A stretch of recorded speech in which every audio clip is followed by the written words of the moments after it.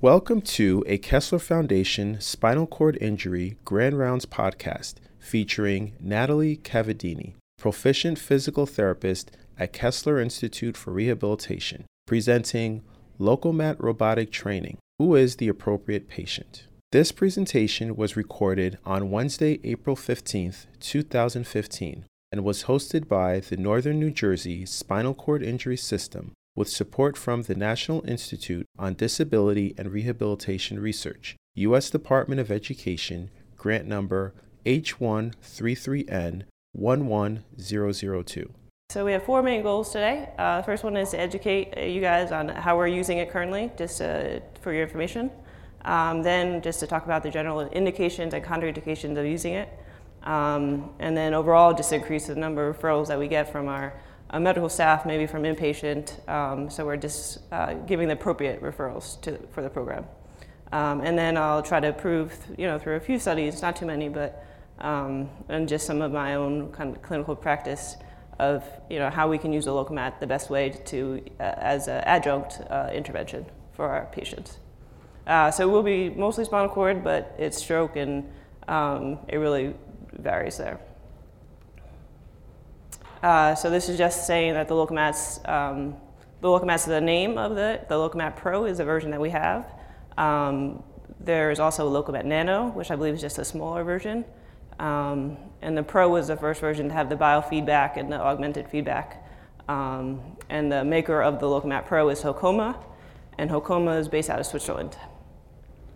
But they also have a base in Boston.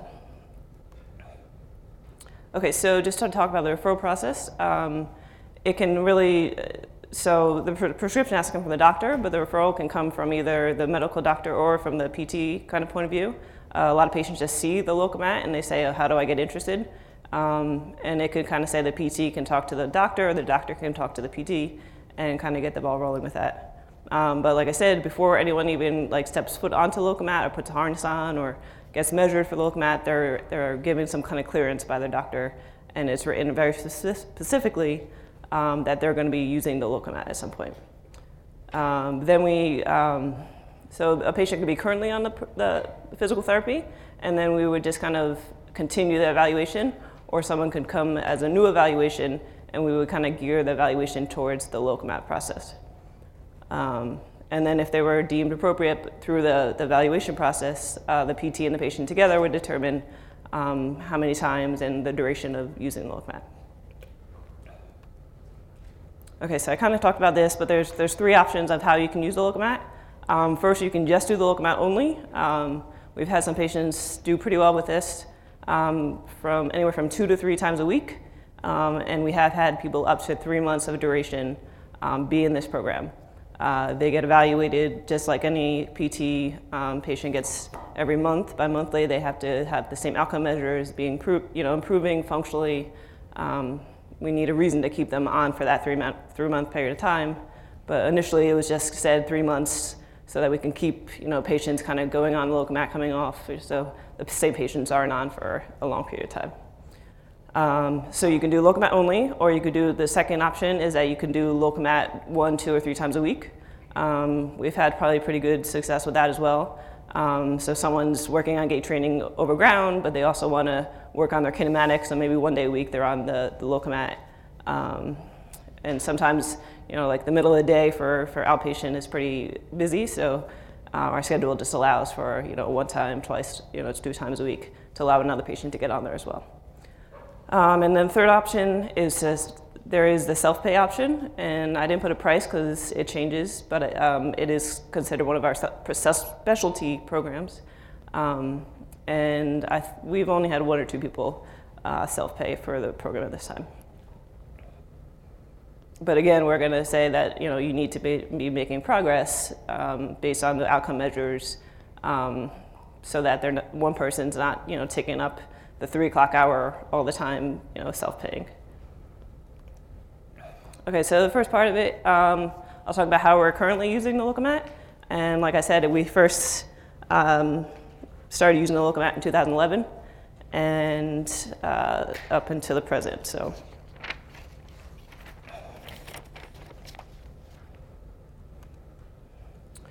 Okay, so these are kind of rough estimates, but pretty close. So we've had at least 108 different patients on there. Like I said, not just spinal cord, kind of other diagnoses as well. Maybe a majority spinal cord, but definitely a few slides later we'll talk about different diagnoses. Turned out to be a couple more males than females, but overall pretty close in male versus female. And then we have tallied up each session, and we have over 1,100 sessions on the Lokomat. And at least 10 different. I think it's much higher than that, maybe 20. Age ranges, we've had probably the youngest is 13, and the oldest has been 80, who's been on there.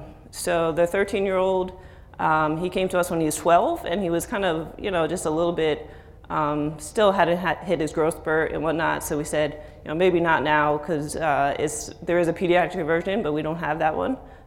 So we weren't sure about what the forces would be like on a pediatric versus adult. We asked the company themselves. They said it's not a contraindication to put a younger patient on, but to use your discretion. So he did come back when he was 13, and he kind of had a growth spurt, and he's probably the shortest that would fit on there, but he did kind of fit within the guidelines. And then I did put about the 9-year-old. So she just wears the harness and kind of uses it as like a light gait kind of body weight support. But that's also a useful part of having the Lokomat, that if we need another kind of system to control someone gait training, we can use the Lokomat kind of body weight support system. The patients have been on the Lokomat for anywhere between 2 and 55 sessions. So I guess the person that was on twice didn't really have a good outcome, so we didn't put him back on again. And then one single patient has been on for a total of 55 sessions. So maybe that's grossly 3 months, or give or take that. Or he could have come on once, stopped the program, and come back again. We've had a few patients do that. Okay, so like I said, once again, the first patient was back in 2011, and I think back in that time we really had no idea how to use this big machine. I mean, someone came and trained us and kind of said step by step, this is how you do it. But we definitely didn't have a good idea of how we can really challenge that patient, or have the patient work with the machine. The lady's name was Flo. We called her Flo, and Buffy called her up and said, "Flo, you're going to be the first patient on our Lokomat." And she was like, "Oh, it's a sign. My dead dog's name was Buffy." So, but Buffy wasn't too happy about that, but she continued on the Lokomat and did pretty well. So, and then, like I said, thanks to the efforts of Dr. Kirschblum and the foundation, we were the first site to have the newest version that was out, the Pro version. Okay, so generally, who is appropriate to be on the Lokomat? Okay, so you may be appropriate if you can support your patient can support his or her head. You may be appropriate if your patient can tolerate standing with or without a standing frame for up to 30 minutes. So for blood pressure reasons and just kind of upright tolerance reasons. You may be a candidate if your patient in range of motion is grossly within functional limits. So I would say you can have like a little bit kind of hip flexion contracture, but the dorsiflexion really gets you because you start from an elevated position and then you are lowered onto the treadmill. So if you have really tight gastrocs or whatnot, you're not going to be able to fully weight bear onto the treadmill. You may be appropriate if you can follow 1 or 2 step commands. So we have had some traumatic brain injuries on there. They've done very well. But we've also had some that maybe, couldn't really tell us how they were doing, and therefore we didn't, know how much they could interact or, if they were understanding us. So we chose not to. 1 or 2 step commands is fine. And then to be appropriate, you also have to fit the height and weight criteria.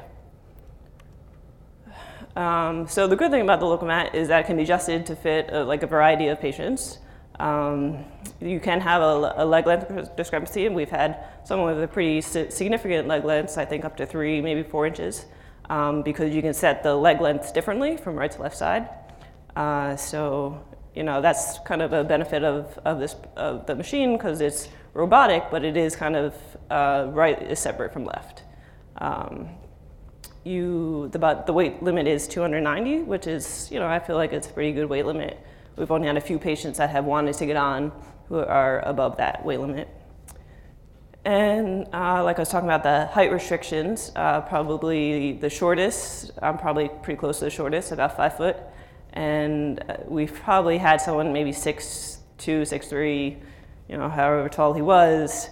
But it also kind of measures on how long your legs are. So they could have shorter legs and a longer torso, and their legs fit into the orthosis, so they've been able to get on the machine. But if you have really long legs, you're just going to be too tall for the machine. And kind of like I was saying, the right is separate from the left, so you can set different range of motions and offset. So if one leg, we had a patient who had let's see, what was it? Really high, he only had like maybe 2 degrees of hip extension or something, but on the other side he had 10 or something, so we could adjust for it from right to left, and he still did okay on the machine. So this is kind of a general list of the diagnoses we've had, both complete and incomplete spinal cord injuries, MS, CP. One of my colleagues had a young gentleman with muscular dystrophy, had plenty of transverse myelitis patients, spina bifida, different spinal surgeries, CVA, brain injury. I have one individual with Chiari malformation. The Guillain-Barré, she was like a few years post, so it wasn't like an acute patient at all. I would kind of be careful that you didn't want to overwork someone that was kind of newly diagnosed with GBS. And this is a short list, but you can kind of think for yourselves that there would be other patients that would benefit from the Lokomat. We just never had someone that had Parkinson's that wanted to get onto Lokomat, but I think it'd be great for them. I think you could see some really good benefits for them. Maybe someone with a really lot of freezing or a really shuffled gait. We could really try to open them up. So if you have anyone with Parkinson's, I would be definitely open for that. Different orthopedic population. We're thinking about putting someone after a total knee replacement on. We just got cleared, so that should be interesting. And just overall general deconditioned. And does anyone have any other populations they think might do well with this machine?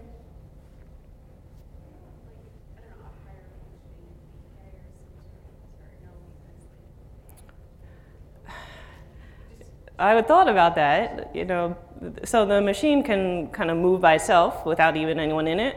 So you don't necessarily need a limb, I guess, but I don't know how it would technically really work. The harness would support the body weight still, so I guess if that would present it, I would just kind of contact the company and see what their thoughts of it was. Any other? I know I named a lot of diagnoses. Okay, so who isn't appropriate for the Lokomat? A lot of them make sense. If the orthosis can't be fitted to their legs, because like I was talking about, they're too tall or too short, unfortunately, they're not going to be able to use the Lokomat. If their body weight is greater than 290 pounds, if they have a severely fixed contracture, possibly HO, we need to definitely clear that with the doctor before putting someone with active HO on. Any instabilities, definitely open skin, circulatory problems, cardiac, arthrodesis, we'll keep going, uncooperative, significant deficits in cognitive abilities. Unfortunately, no one on event is able to go on just because of everything would probably get tangled up, and I don't think anyone in outpatient right now is event certified or would feel comfortable with that.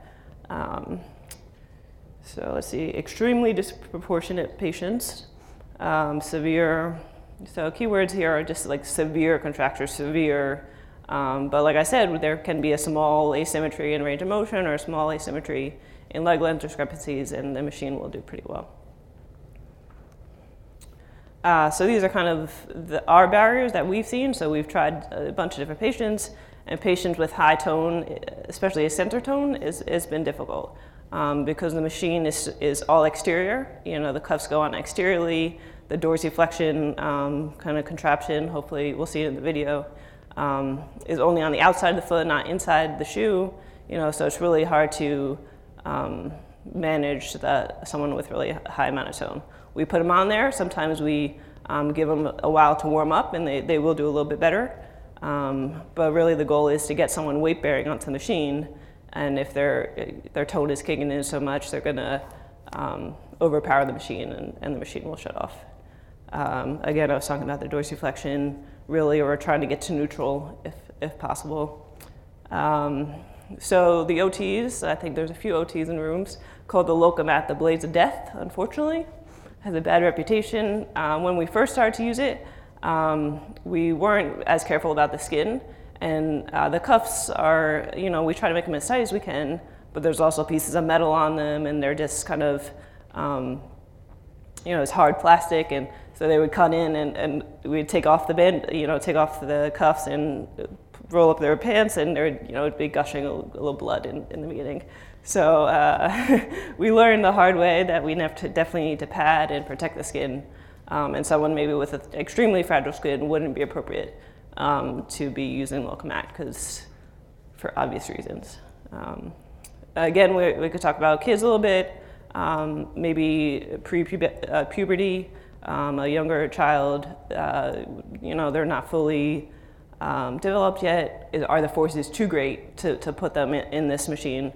If they're tall enough and maybe we can, and maybe they just had a recent injury, but someone who's had a, CP all their lives, their bone density is compromised already. Do you want to, put our adult version on them?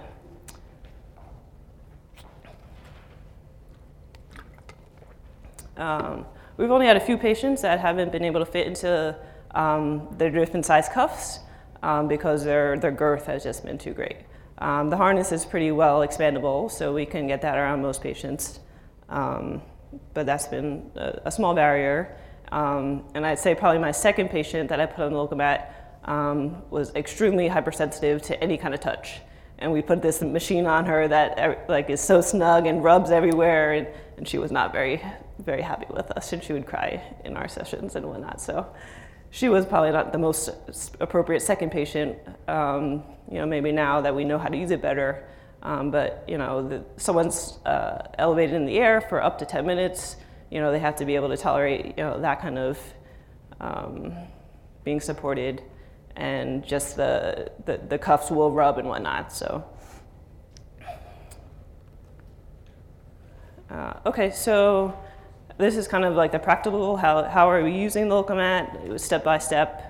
When someone comes in, they're going to start the Lokomat today. What do you do? Okay, so this is just the screen. Like the Lokomat itself has a computer attached to it, and this is the home screen. So we have 4 different options that we can choose. We can choose the Lokomat training. Going down, we could choose manual training, which is using the Lokomat without the orthosis, so just using the treadmill and the support system. And then we could also do some assessments and check on their reports. So first, let's start with Lokomat. So this is just from the website. The Lokomat is an electrically powered gait orthosis consisting of a hip adjustment and 2 gait orthoses. The gait orthoses are each equipped with a hip and knee joint drive. The Lokomat is then mounted on a swivel door via parallelogram, is used together with a treadmill and a bodyweight support system, and is controlled by a PC.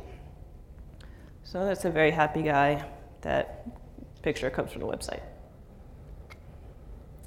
But so a patient comes in, you wanted to make it individualized to this patient. You just don't want to set, standard parameters and say go.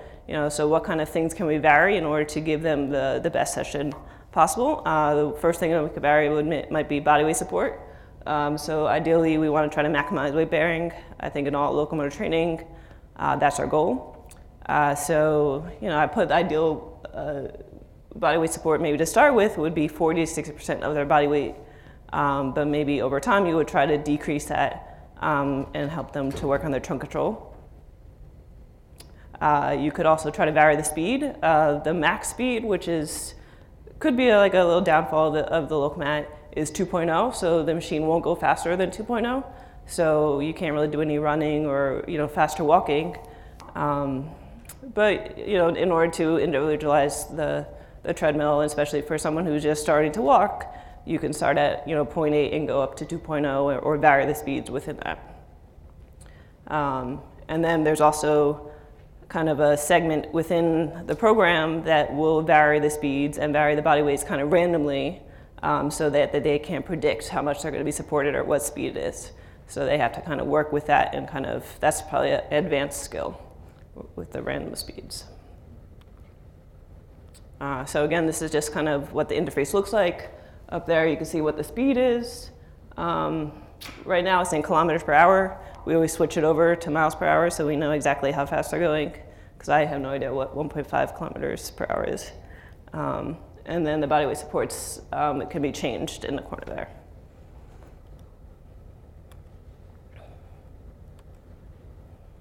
This is a screen where you can random the speeds in the body weight support. So the body weight support's in the blue line and the speed. So they would start at a high speed and then work their way down and then work their way back up again.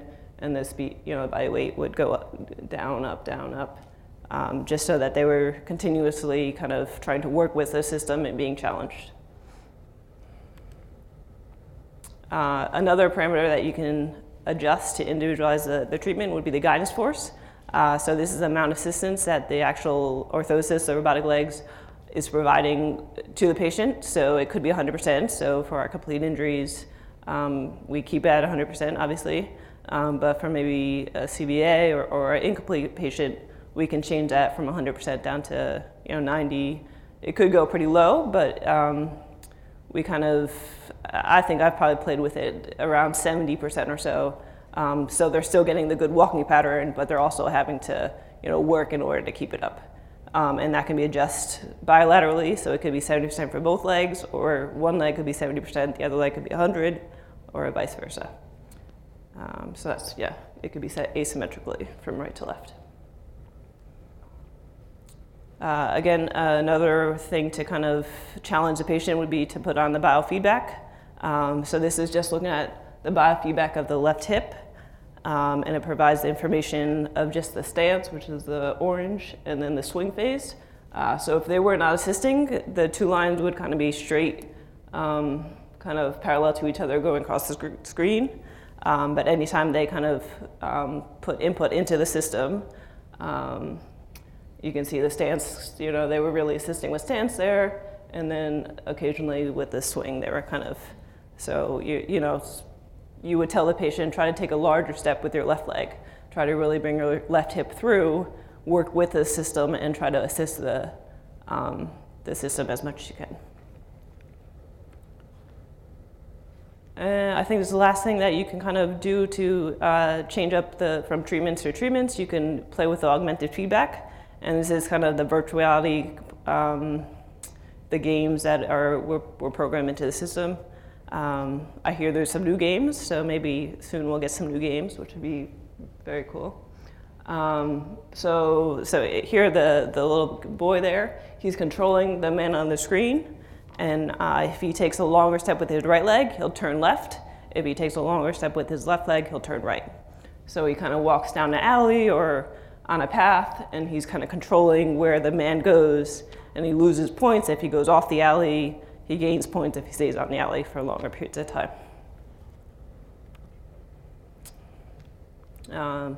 So here's one of the first studies for my presentation is talking about maybe the benefits of using some kind of virtual reality. I think we all try to use virtual reality when we can. It's pretty simple to use, so we do use it quite often with the Lokomat. The study was called "Is How You Get There, Walking Down a Virtual Alley Activates Premotor and Parietal Areas." This was just done on healthy volunteers, and the participants were put into the Lokomat, and they used 5 different visual feedbacks. And each condition lasted 4 minutes and was repeated twice. So these were the 4 feedbacks. So the first one, they walked while watching a black screen. So there was nothing on the screen in front of them. The second one, they walked and they looked at white graphical objects appearing at different locations at different times. The third thing, they looked at themselves in the mirror while they were walking. And the third one was the augmented feedback, where they played the games and they would have to stay on the path or catch an animal or something. One of the games, you walk around, you had to catch all the cows. So that's what they did in the last one. So this is from the study. That's kind of what he looked like. The augmented feedback's up in the right corner, and then that was the one where the white objects would appear randomly on the screen. So in the study, they found the task of active gait adjustment in the virtual, I don't know what V stands for, but the virtual reality scenarios required enhanced motor planning and increased activity in the premotor cortex. This is in line with other studies that have been already done, and recent studies have demonstrated that the premotor areas are activated when we're walking and during a gait initiation and adaptation. So, I mean, it's not like rocket science. I mean, you would expect these outcomes, but I think as clinicians, it's nice to read this and to know, yes, it's worth me having the patients play these games. It's better than just doing nothing or watching themselves in the mirror. So again, just from the paper, our findings that interactive gait adaptation task activates the premotor and the parietal areas is especially interesting as these areas have been related to motor intention and motor planning. And it's relevant for gait rehabilitation after stroke and may help to better understand kind of the involvement of the cortex during gait. So this is kind of just saying that it's kind of a loop, so it's a task-specific performance. It's enhancing their motivation while they're walking, therefore helping them to motor plan and motor command better. And then by using also like the beat biofeedback or the augmented feedback, they can see how they're doing. So they know how well they're able to assist the robot by catching these animals or staying on the path. So there's a reward there. Okay, so that was the first kind of segment up the top. That was Lokomat training, and now we can move on to manual training. I think everyone kind of understands manual training, but it would just be using the Lokomat without the use of the orthosis. And as you probably could guess, it's a safe and effective environment to work on gait kinematics, to work on endurance, to work on standing tolerance, to work on someone's balance. So in the rare case that the Lokomat's not being used for the Lokomat, we can just kind of use it as a support system, maybe for our more dependent patients or our patients that can't stand for very long, maybe assisted, they could stand for a long period of time. You may choose to use the manual training if the patient is too short or too large to fit into orthosis. They might not be too short or too tall to fit into the actual the harness and the body weight support system.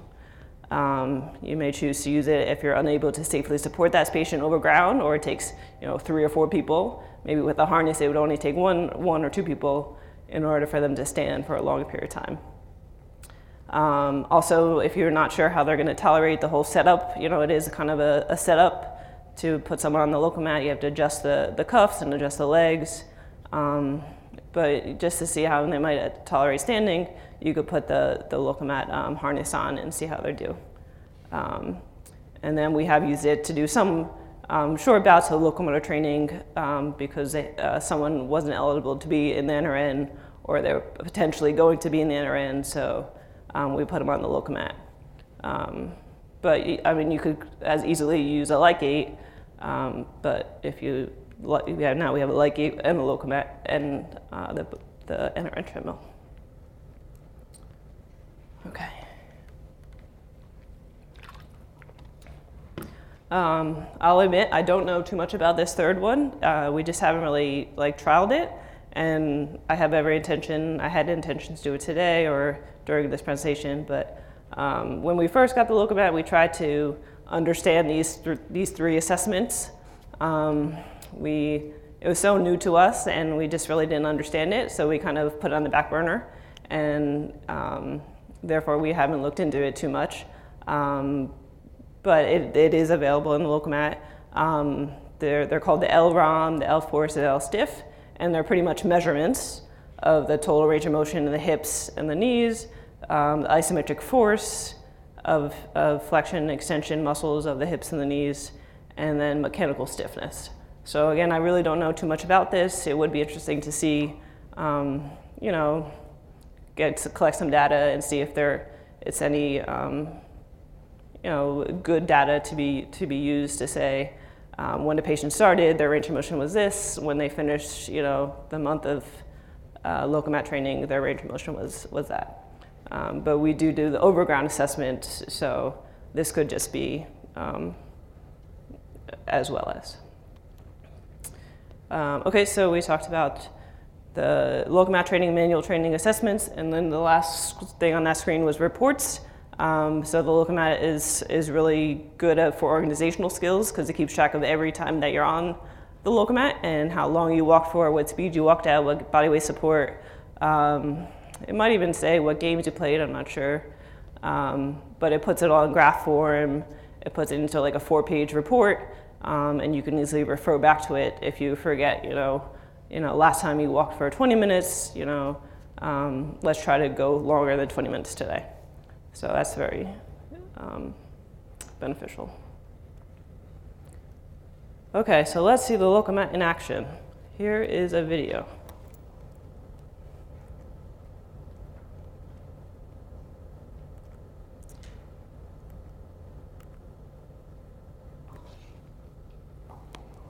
Maybe.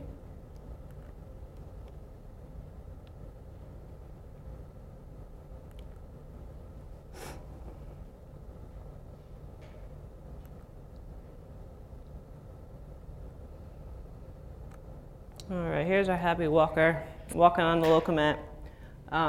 So again, you can set what speed this individual is walking and how much body weight support he's receiving. That's the overhead system. So the really nice thing is someone can be in a wheelchair and you bring down the system and then you support them in the air. So, it walks, the video is very fast. So you do have the option of having hand supports on there. That's the dorsiflexion lifts.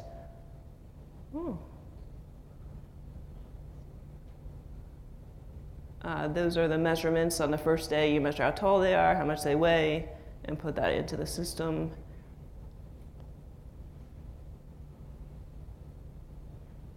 I don't really know the point of this little segment here. There's chairs. And then you can see also on that screen there, that's the augmented feedback. And he's controlling that based on how much he's using his right versus left leg. So we do have our patients walk without holding on. We can see the benefit of doing that. Lowering the body weight support, having them stand up tall. It's definitely easier to navigate while you're holding on, but obviously that's not always our goal, to make it easy. So, all right. Mr. Happy Walker.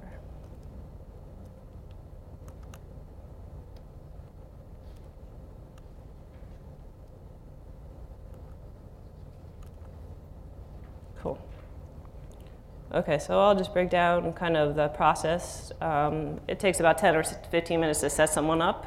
So they come in, you can harness them either seated on the mat, or if they're able to stand, you can harness them standing. You can use padding to make it a little bit more comfortable if possible. There are 2 groin straps that support them, and then 3 or 4 that go across. And it's very important to keep it tight or the whole harness will ride up and it becomes uncomfortable and doesn't give them as much support as they would need. The patient is then wheeled up the ramp, or they can walk up the ramp and the harness is connected to the overhead supports. And then at this point, the patient would have to be supported 100% in order to not be touching the treadmill at all in order to connect the orthosis to them. So this is a point where they fly in the air. The orthosis, there's kind of a door, it's closed behind them. You kind of lock it in so you know that it's not going anywhere. and you bring the orthosis to the patient and attach them to the orthosis at the hips, and then you work your way down. You can set the hip and knee range of motion. Usually you set it the first day, and then it's saved in the machine. Thereafter, all the range of motions and the offsets and everything are saved for you. So the first setup's usually the longest, and then you can go quicker as the time goes on. Like I said, it's about 10 or 15 minutes. It can be done, so a benefit of the Lokomat versus, say, locomotor training is that it could be a one-person deal. The one person helps the patient. It's a longer process done that way. With a patient and assistant, we've gotten it down to 10 minutes, maybe 5 minutes on a really quick day. But the picture there is kind of from the posterior view. The picture on the right and the bottom right, you can adjust how much dorsiflexion assist the patient is getting while they're walking. Okay, and then at this point, the patient would begin walking in the air, so they're walking, not touching the treadmill, and slowly lower down until they're weight bearing onto the treadmill. And then you can adjust the speed and the body weight for the initial walk, and then anytime throughout the session, you can change the speed, you can change the body weight support in order to achieve your goals. Okay, so in our ideal situation, the patient would walk for about 30 minutes. I think a benefit of Lokomat is that they can get 30 minutes of walking in on a pretty regular basis. If you did overground walking, how much walking could you get with someone who's a little more dependent, whatnot. So that's definitely a benefit of the Lokomat. And ideally, they would walk for 30 minutes and then come off the treadmill, kind of like we do in the NRN. They do some kind of overground activity afterwards. So I think that our program probably lacks that a little bit, that overground kind of following up on what you just gained from the Lokomat. Okay, now use it. Oh, we just saw that. Okay, so then progression, it's really up to you. So if you're working on the patient's endurance, you would go, really make that your goal of the session. If you're working on their trunk control, maybe decreasing the body weight support would be your goal for the session. You could also do the speed the same way, the guidance force against how much is the machine helping them. You could try to decrease it right to left, depending on maybe you have a CVA, you're trying to work on their strong side, their weak side. And then the stars there, you try adding something that's going to make them actively interested in what they're doing, and so they can see how well they're doing from session to session by using the biofeedback and the augmented feedback. Okay, so these are the outcome measures we're trying to use on all our patients. Obviously, some patients are in ambulatory, so we're not able to collect all these measures on all our patients. But on a general basis, these are the hot ones. And then, as you can see, the stars there, we do try to do the modified functional reach on all our patients because, for the most part, all patients can do some kind of reach task. Okay, so I believe this is a collection of 13 or 14 individuals. So at initial, what was their modified functional reach? And then at discharge, or the discharge from at least the Lokomat program, how far were they able to reach? So I did only include the people that at least that it was measured at IE and discharge, and then anyone who made at least some kind of progress, or they couldn't just get zeros on both. I didn't include that data. Based on the research, the MDC that I could find for this monocore patient would be able to reach 1.5 inches further for a thoracic level injury, and then 1.9 inches further for a cervical level injury. It's a little 1998, but that's the best I could find at the time. So 7 out of our 21 persons were able to improve on the modified functional reach in general, and 6 out of that 21 did make an improvement that was greater than 1.9 inches. So I know that we have a lot more patients that we've tested the modified functional reach on. I can think of one person who couldn't even do the reach when they started, and then they finished and they were reaching 10 inches confidently, So I think we really are seeing some good benefits in trunk control, and I would definitely like to continue doing the functional reach on different patients and collecting the data, because I think we're seeing some good results based on this scale. Okay, so this is getting to the last part of the presentation. Just talking about, I think there's 3 studies in the stroke population and spinal cord population, saying how the LocaMAT has been used and what kind of studies are out there. So I can't just say that the LocaMAT has been proven by research to be more beneficial than overground walking, or more beneficial than locomotor training, because that's not out there. I couldn't find that, but I think that used in the right way, we can say that the LocaMAT's a very beneficial intervention to be using with our patients. So in 2012, I think I missed the title, it was called LocaMAT Robotic Assisted versus Overground Training with 3 to 6 months of incomplete spinal cord injury.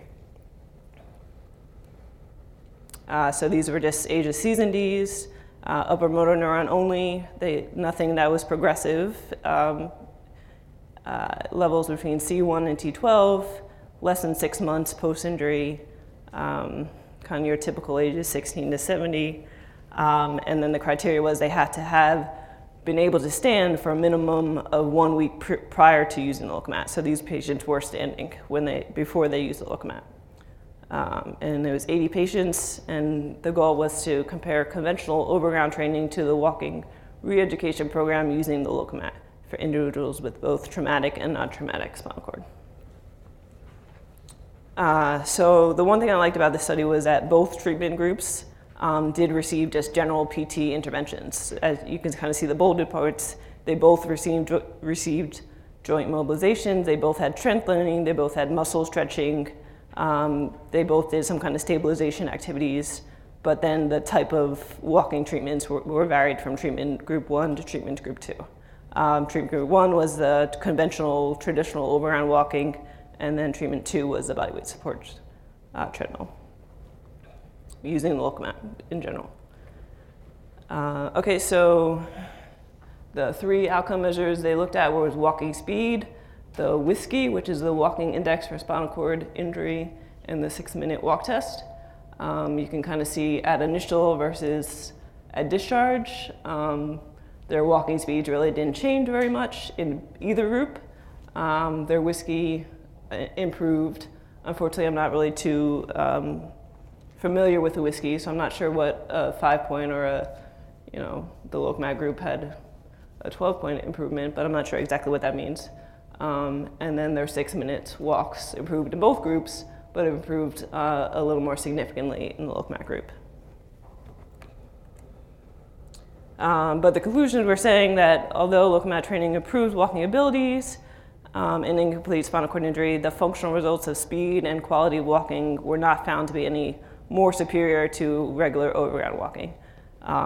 So this necessarily doesn't support LocaMAT training, but I mean the authors did mention that the LocaMAT system did have better results for lower limb strength and endurance compared to the conventional overground education.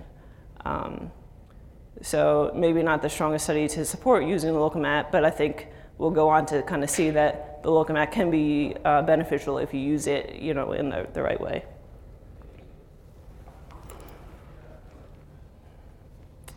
Okay, so this is a stroke study. As a randomized clinical trial evaluating the effectiveness of the LocaMAT in subacute stroke. So the inclusion, the hemiparesis resulting in unilateral or hemorrhagic stroke. They had to have no prior history of stroke. Less than 6 months ago, it was the onset of their stroke, greater than 18 years, and these individuals were ambulatory. They could ambulate 5 meters without some kind of physical assistance. And their self-selected walking speeds were between 0.1 and 0.6 miles per hour. 72 patients were enrolled in this study, and I guess you can probably guess the purpose was to see if LocaMAT training would be beneficial for this population. So treatment group 1 was the kind of the traditional gait training.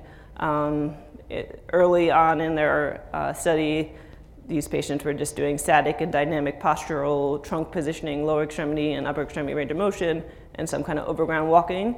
And then they did have, as the patients got better, they progressed them into more difficult tasks of balancing gait and stairs, and they used the treadmill, but not with no facilitation, with no body weight support for the first group. The second group was the Lokomat gait training group, and then you can kind of see the initial parameters, and then as they progressed, they increased their walking speed, they decreased the body weight support as was appropriate for these patients. And then they did say that they used the biofeedback to allow the patients to know how they were doing. Okay, so this one, the two measures that they looked at was walking speed and 6-minute walk test. The conventional group improved their walking speed greater than the Lokomat group did, but then the Lokomat group had a better 6-minute walk test at the end, so compared to the regular. So again, but this study says that conventional gait training, when compared with Lokomat training, that the conventional group actually yielded greater improvements in overground walking speed and distance in individuals with moderate to severe gait impairments. And this was the stroke population. But then the authors go on to say, in the clinical setting, gait training would likely involve both the Lokomat and conventional training.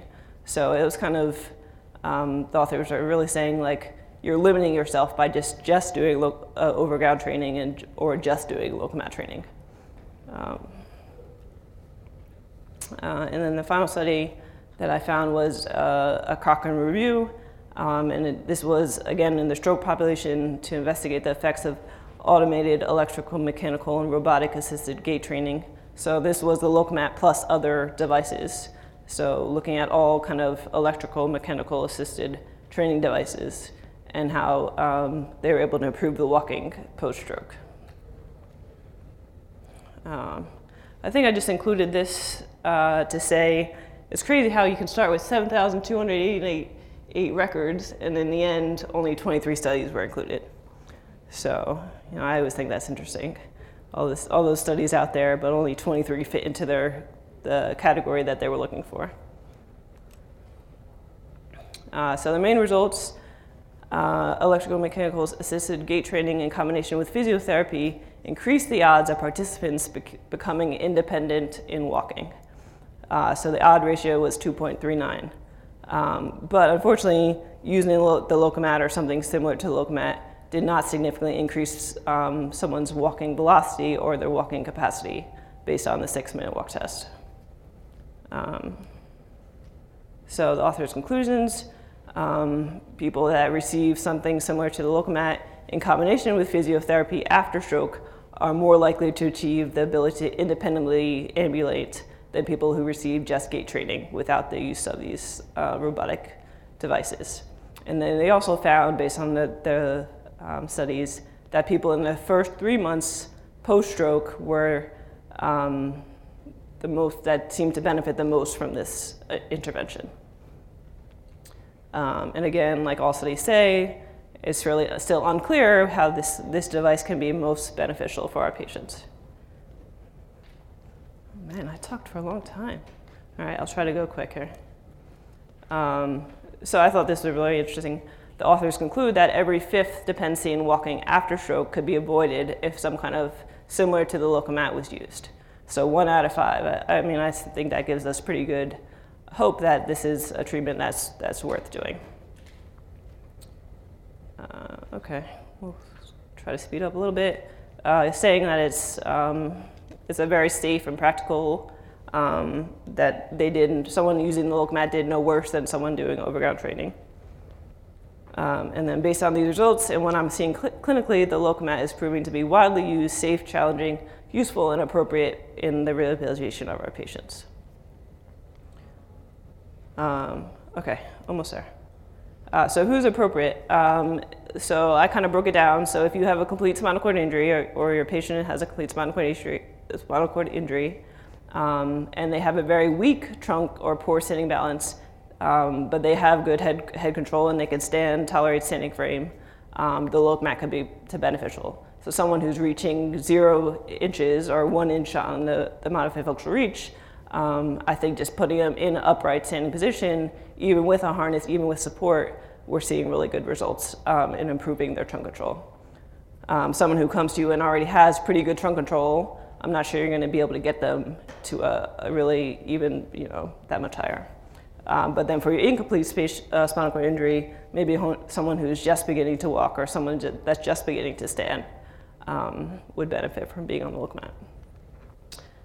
And then stroke, based on once the Cochrane Review study was saying, maybe within the first 3 months post-stroke, and possibly the largest effect for those who are not yet walking. So that's kind of maybe different than the spinal cord population. They might be able to walk because 1 in 5 patients might be able to walk because they've been on the LoCMAT. Okay, so this is just kind of saying, really remember to use that augmented feedback.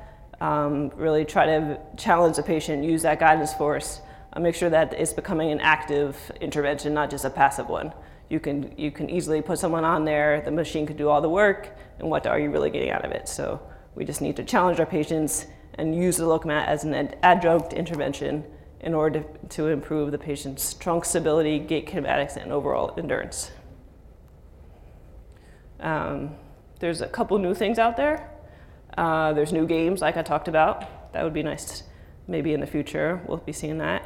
And there's also a new hip orthosis so that their hips aren't so fixed in the machine. This one allows for a little bit more weight shifting, a little more lateral and rotational movements of the pelvis. So I think that they were seeing that people were complaining, like you're not getting any pelvic kind of freedom in this machine. So they made up a new model here. And that's it. Any questions? Thank you so much for listening.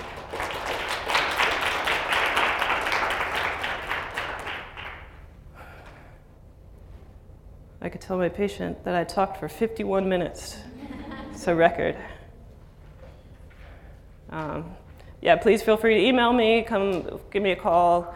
If you feel like you had someone an inpatient that would really benefit from coming onto LoCMAT, when they're an outpatient, have them come down and look at the LoCMAT. We can talk with them and get the ball rolling.